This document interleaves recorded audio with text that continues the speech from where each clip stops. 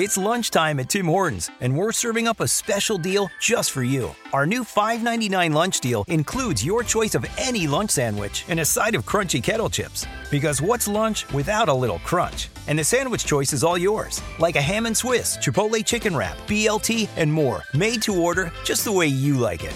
Tim Hortons' new lunch deal. Simple, delicious, and just $5.99. Now that's a good deal. Only at your neighborhood Tim's. U.S. only. Price and participation vary. Terms apply. Hello and welcome to another World Cup preview. This time we are covering the last in Group E. It is Costa Rica, and I'm joined, as always, my name is Laura, and I'm joined by Liam. How you doing, Liam? Good. As you can probably guess, Costa Rica are not a team I know very much about, hence why I've got a Sampdoria shirt on for no apparent reason. Well, listen, you know, I don't know if it was on purpose or not, but it kind of fits the colour scheme. So I'll give you that. Yeah, this is one of these situations, as has become the pattern while we're doing these reviews, where the review of the lowest profile team becomes a de facto summary of the group and how we think it's going to go. I fear that may be the case this time as well, but nevertheless, we'll have a look at things and see how far we get. I thought the best way to start with Costa Rica, just to give people a bit of context about, you know, their standing in the world of football and especially the FIFA World Cup, is to look at the history of them at the World Cup. Not a particularly illustrious one, I have to say, but we'll bring it up nevertheless and see what we can see from it. For anyone who's about to get Italia 90 trauma flashbacks, I apologise. Yes. As you can see, round of 16, 1990, that's how far they got at the expense of a country I don't want to go into. But you're in it right now, so what can you do? Yeah. That was their debut at the World Cup. They didn't make any of the rest of the ones in the 90s, but they were at consecutive World Cups in 2002 and 2016. Unfortunately, failing, I think, to make it out the group stage from what that says. Didn't qualify for 2010 in South Africa, but they were there in 2014 and 2018. The most notable of their appearances coming in 2018 when they made it all the way to the quarterfinals. Certainly a nation whose World Cup pedigree is more recent than many would suggest. What's your opinion of Costa Rica as a force going into this tournament?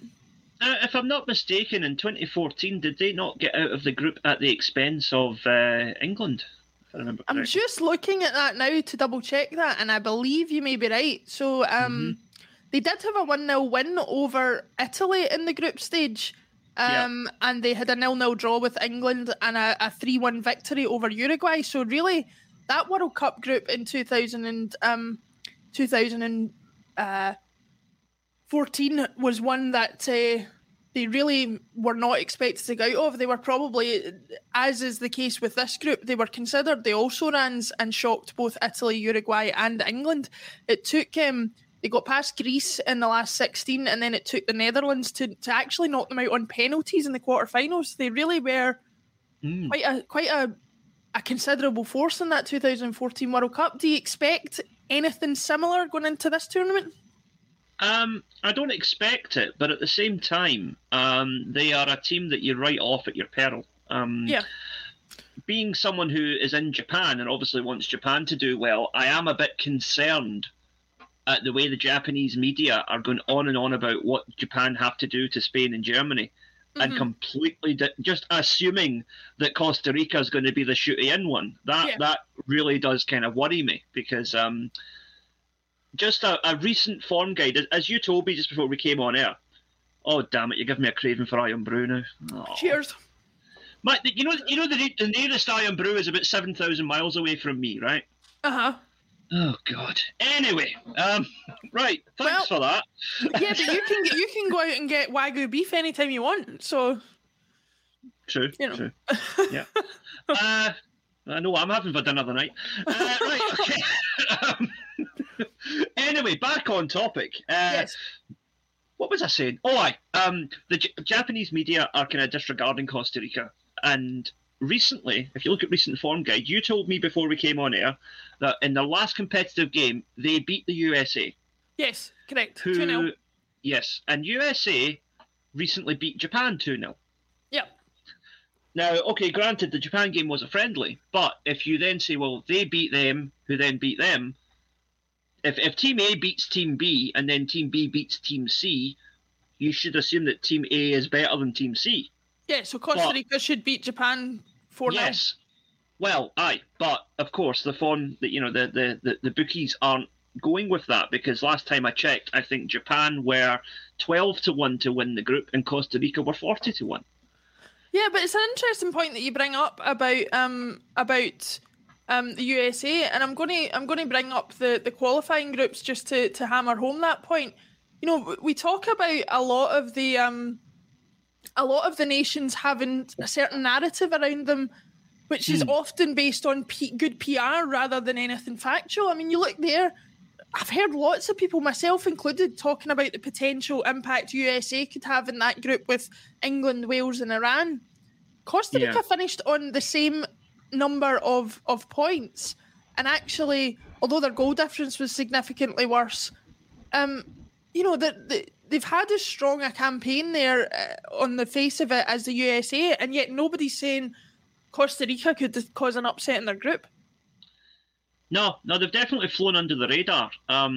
It's interesting to note that of the top 4 teams that qualify, USA are the ones that are getting the most coverage, and yet Mexico and Canada both finished above them, and Costa Rica beat them recently. So really, those 3 other teams are perhaps more deserving of the current praise that's being lavished on the USA squad. And I say that as somebody who obviously wants to see USA do well.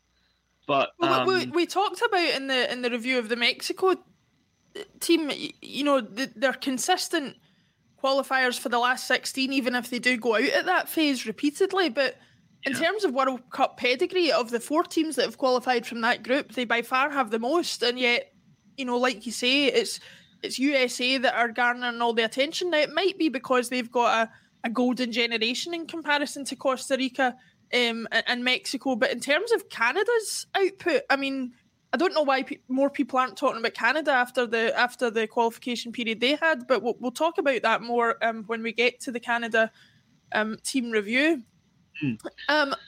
Going back to Costa Rica, there's a couple of players people will know about. The most notable one, obviously, is Keylor Navas, formerly of Real Madrid, now of PSG. How vital is he, do you think, to any potential impact Costa Rica can have at this World Cup?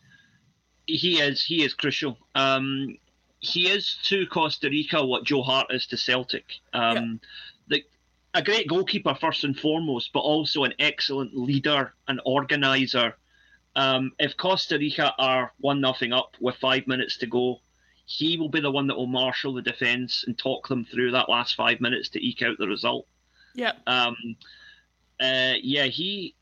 It's a shame he never really got a fair run of it at Real Madrid, because they do have Courtois, who is, in my opinion, one of the best keepers in the world at the moment. Yeah.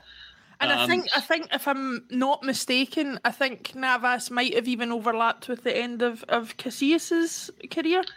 I think so. Yeah, he was for the majority of his career at Real Madrid. He was number 2.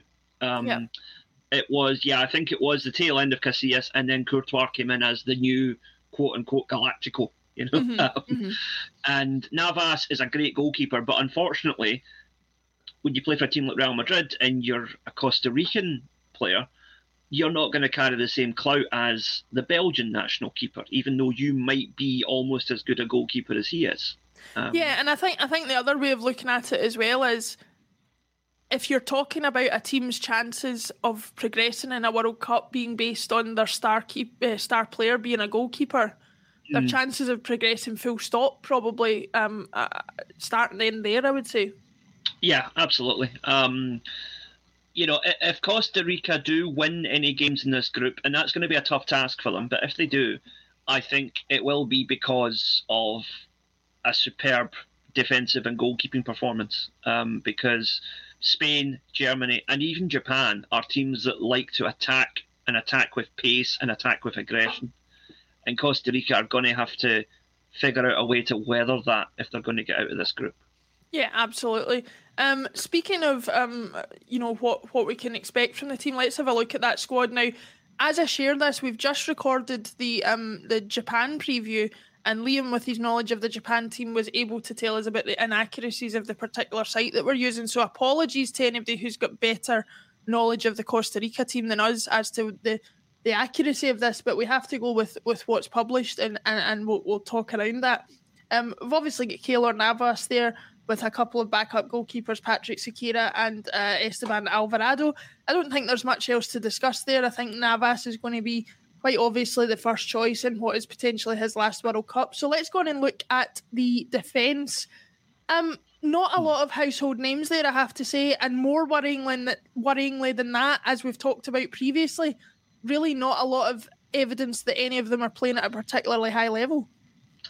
No, although in their defence, I will say that you've got 3 players there from the MLS. Yeah. And I think a bit like the J League and the Australian A League, that is a very underrated standard of football. Absolutely. I think Argentina have just called somebody up to replace an injured player from Atlanta United as well. So, yeah, you know, their impact on the international game is growing. Yeah. Yeah, one that sticks out to me, because I think I've seen him play a couple of times, is Brian Oviedo of Real Salt Lake. He's quite an accomplished defender who will do well. But overall, that it's a bit of a threadbare squad, isn't it? It's not really. It is. There's no names there that jump out at you. It's not full of Hearts and St Mirren players like the Australia team is, but we'll not go into that given the the nationality of the majority of our audience. Looking at midfielders, a couple more recognisable names. We've got Jason Benetti from Sunderland, but apart from him, again, an awful lot of players coming from the South American sort of area in terms of playing football. Brian Ruiz is the only other one that you might recognise there, because he has had a period playing, I believe, for Blackburn Rovers, probably about a decade ago now, and he really is the talisman for Costa Rica. Is there anything there that you're seeing there that particularly stands out to you? No, I mean, Ruiz was, if I remember correctly, he was one of the star men in that 2014 team that vastly overachieved. But again, that was 8 years ago. Football has moved on quite a bit since then, and Costa Rica are not any stronger now than they were then, unfortunately. So it's going to be difficult for them. But, Ruiz is one of those guys who can produce a wee bit of magic now and again. Absolutely. So as long as he's on the pitch, there's a chance that something could happen. Well, a small chance, but a chance. I don't know what the chances are of him playing 90 minutes 3 times over the group games, but certainly, like you say, if they're looking for something and maybe he's been benched for one of the games and they can bring him on fresh-legged for the last 20 minutes or something like that, there's a potential there. Yeah, absolutely. Looking at the attackers, we've only got Anthony Contreras, Johan Venegas. I thought that said Johnny Vegas, but we'll not go into that. I'm hungry for goals. And Joe Campbell, formerly, I believe. Now, let me double check this, because I'm about to say something here. I thought he was formerly of Arsenal, but I've just had another player's name pop into my head that I might have got the two mixed up. So let me just double check that. He formerly is of Arsenal. 23 appearances. Oh, yikes. 23 appearances between 2011 and 2018, and then spent majority of the rest of the time out on loan in various other places. Any particular danger there from the front men that you can establish? No. Listen, guys. If I'm being honest, no. Guys, we have now done. Well, this is the end of Group E. There's 4 teams in each group, so this is our 16th review so far. Yeah. You're doing well to get any content out from us at this point, and Costa Rica is not the one for us to go ham on our football geekery, that's for sure. No, I mean, let's talk about the group in general, though. What do we think is going to be? How's this group going to break down? Well, I mean, had I not looked at the run that they had at 2014, I would have, and the fact that they have matched USA so well, I might have written off Costa Rica a lot more than I have now. Like, I think there's a possibility they could do something, take points off somebody. Whether that translates to qualifying or not, I don't know. I'm going to go out on a limb here and say, as much as I'm a big Germany fan at the World Cups, and I think their ability to just perform is always massive, I could quite easily see Spain topping this group, if I'm honest. What about you? No, I'm going to stick with Germany. I think Germany are going to top the group. Because when we looked at the Spain squad, I was impressed at how good it was. Better than I was expecting.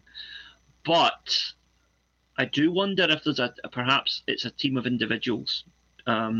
We've seen how the likes of England have come unstuck in the past with the 11 fantastic individual players, but who can't necessarily play together. Yeah. And something that Germany and Japan both have is an incredible team dynamic. Mm-hmm. And that, if Japan are going to produce a shock, a team like Spain is the sort of team I would expect them to produce it against, rather than a team like Germany. Yeah. Speaking of Japan, just because we've just so recently covered them, you mentioned briefly at the start of this video the potential that they've maybe underestimated Costa Rica. Is that a real concern for you? Do you think that that's something that could come to fruition, or do you think Japan will take the 3 points in that particular fixture? I believe that if they play to their strengths and Costa Rica play to their strengths, Japan would still win. I believe Japan are a better team than Costa Rica. But my worry is that they might get a good result in the first game and then underestimate the second game, because historically that is where Japan have come unstuck. Because even when they get knocked out of the last tournament, if you remember, they were beating Belgium 2-0 for 75 minutes, and then they just crumbled. Japan do have a terrible habit of shooting themselves in the foot sometimes, and I really, really hope they're not going to do that against Costa Rica. But as I said, if they can keep it alive until that final game with Spain, I think there's a chance Spain could be that big team that bottles it. I know I've said France already, but I think France and Spain both have the same problem. Fantastic individual players, but there's still question marks over whether it's a cohesive unit. And it's interesting to have a cohesive unit to win a World Cup. It's interesting that you bring up France, and I'll use this extra bit of time that we have to veer slightly away from Group E and go back to France, who we've reviewed already. You were quite sure in your views that there may be a potential collapse for France at this World Cup. Since we recorded that video, and at the time of recording, news has now emerged that Karim Benzema, Ballon d'Or winner and star striker for France, has suffered a potential tear of his quadricep muscle. Initial reports suggested that he would be out against just for the game against Australia, the opener, but there are multiple reports now coming out suggesting that he might miss the World Cup in its entirety. What does that say to you about France's chances? I mean, I know you... Let's not forget they won the last World Cup without him, so there's nothing to say that they particularly need him, but given that his form that he's had over the last couple of years, he was definitely going to be an asset to them. What difference does it make to you in terms of France's chances if he misses either that first game or potentially the entire tournament? Well, first of all, if it's a tear of any muscle, he's out the tournament. Yeah. Because that's a minimum 3 weeks. Right? Yeah. That just straight off the bat, if it's a tear, he's out. There's no question. Or it would be very irresponsible to bring him back, because he would not be fully fit after 1 or 2 weeks with that kind of injury. Secondly, any team in the world is going to be weaker if you take Benzema out of it, right? Yeah. But France is perhaps one of the very few teams that could absorb the loss of somebody like that, because you've got guys like Mbappe who can step forward and Griezmann who can step forward and do the job. Yeah, and let's not forget Olivier Giroud, who, as much maligned as he is for being in the squad, certainly did a job in that World Cup winning team of 2018. France have seemed to be plagued by injuries more than a lot of other teams, obviously losing Nkunku of RB Leipzig just before the tournament started as well. So it's going to be interesting to see that how that affects them. Just before we finish off this video, is there any more news or things that have come out since you've covered any of the teams in previous videos that now that we're closer to the tournament you think might change your opinion of things that you might have covered previously? Well, I'm a wee bit less inclined to support Qatar now that they've banned bevy in the stadiums. Do you know, it's interesting that you say that, because I saw that and I thought, well, of course. And what it made me think was, I think there's been a bit of a lax attitude towards Qatar in terms of people thinking, but they'll come round. Like, by the time people get there and the World Cup's kicked off, they'll relax their rules and make it a good tournament for everybody. And I think they've completely underestimated what they're walking into. The Qataris will not bow to anybody for any reason, I don't think. No, and the thing is, these are all things that should have been hammered out before the tournament was even awarded, let alone the day before it's going to happen. Yeah. And also, I'm just, I'm going to go on my political high horse for a minute here. The fact that alcohol is still on sale in the corporate sectors of the ground, that is just the ultimate FU to any working class supporter who has worked and saved and scrimped to get to this tournament. Well, I mean, I think it says everything about the culture of the World Cup that we've got coming up. You only need to look at those pitiful pictures of the £9 Greek feta salad and stuff like that that's being shared about from the fan zones. There's a clear intention here at this World Cup that making money comes at the expense of absolutely everything else. But also they will make sure elitism remains in the way that they do it.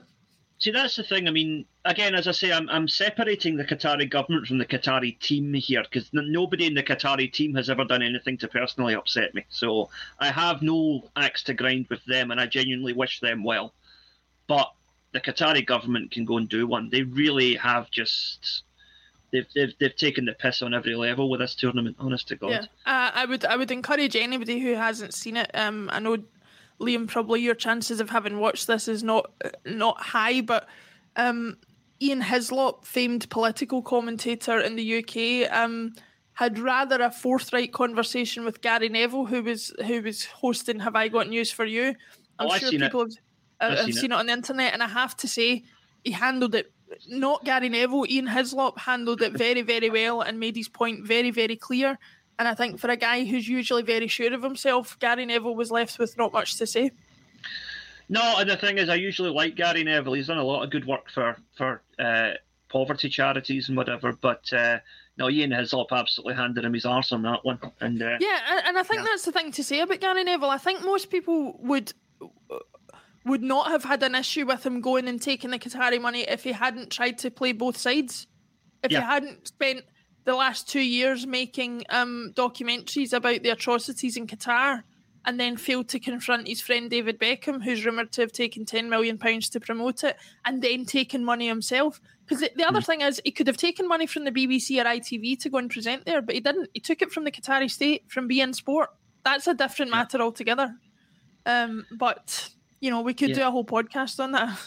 We probably will at some point as this tournament progresses. And it'll be interesting to see as we stand here a matter of hours away from the kickoff.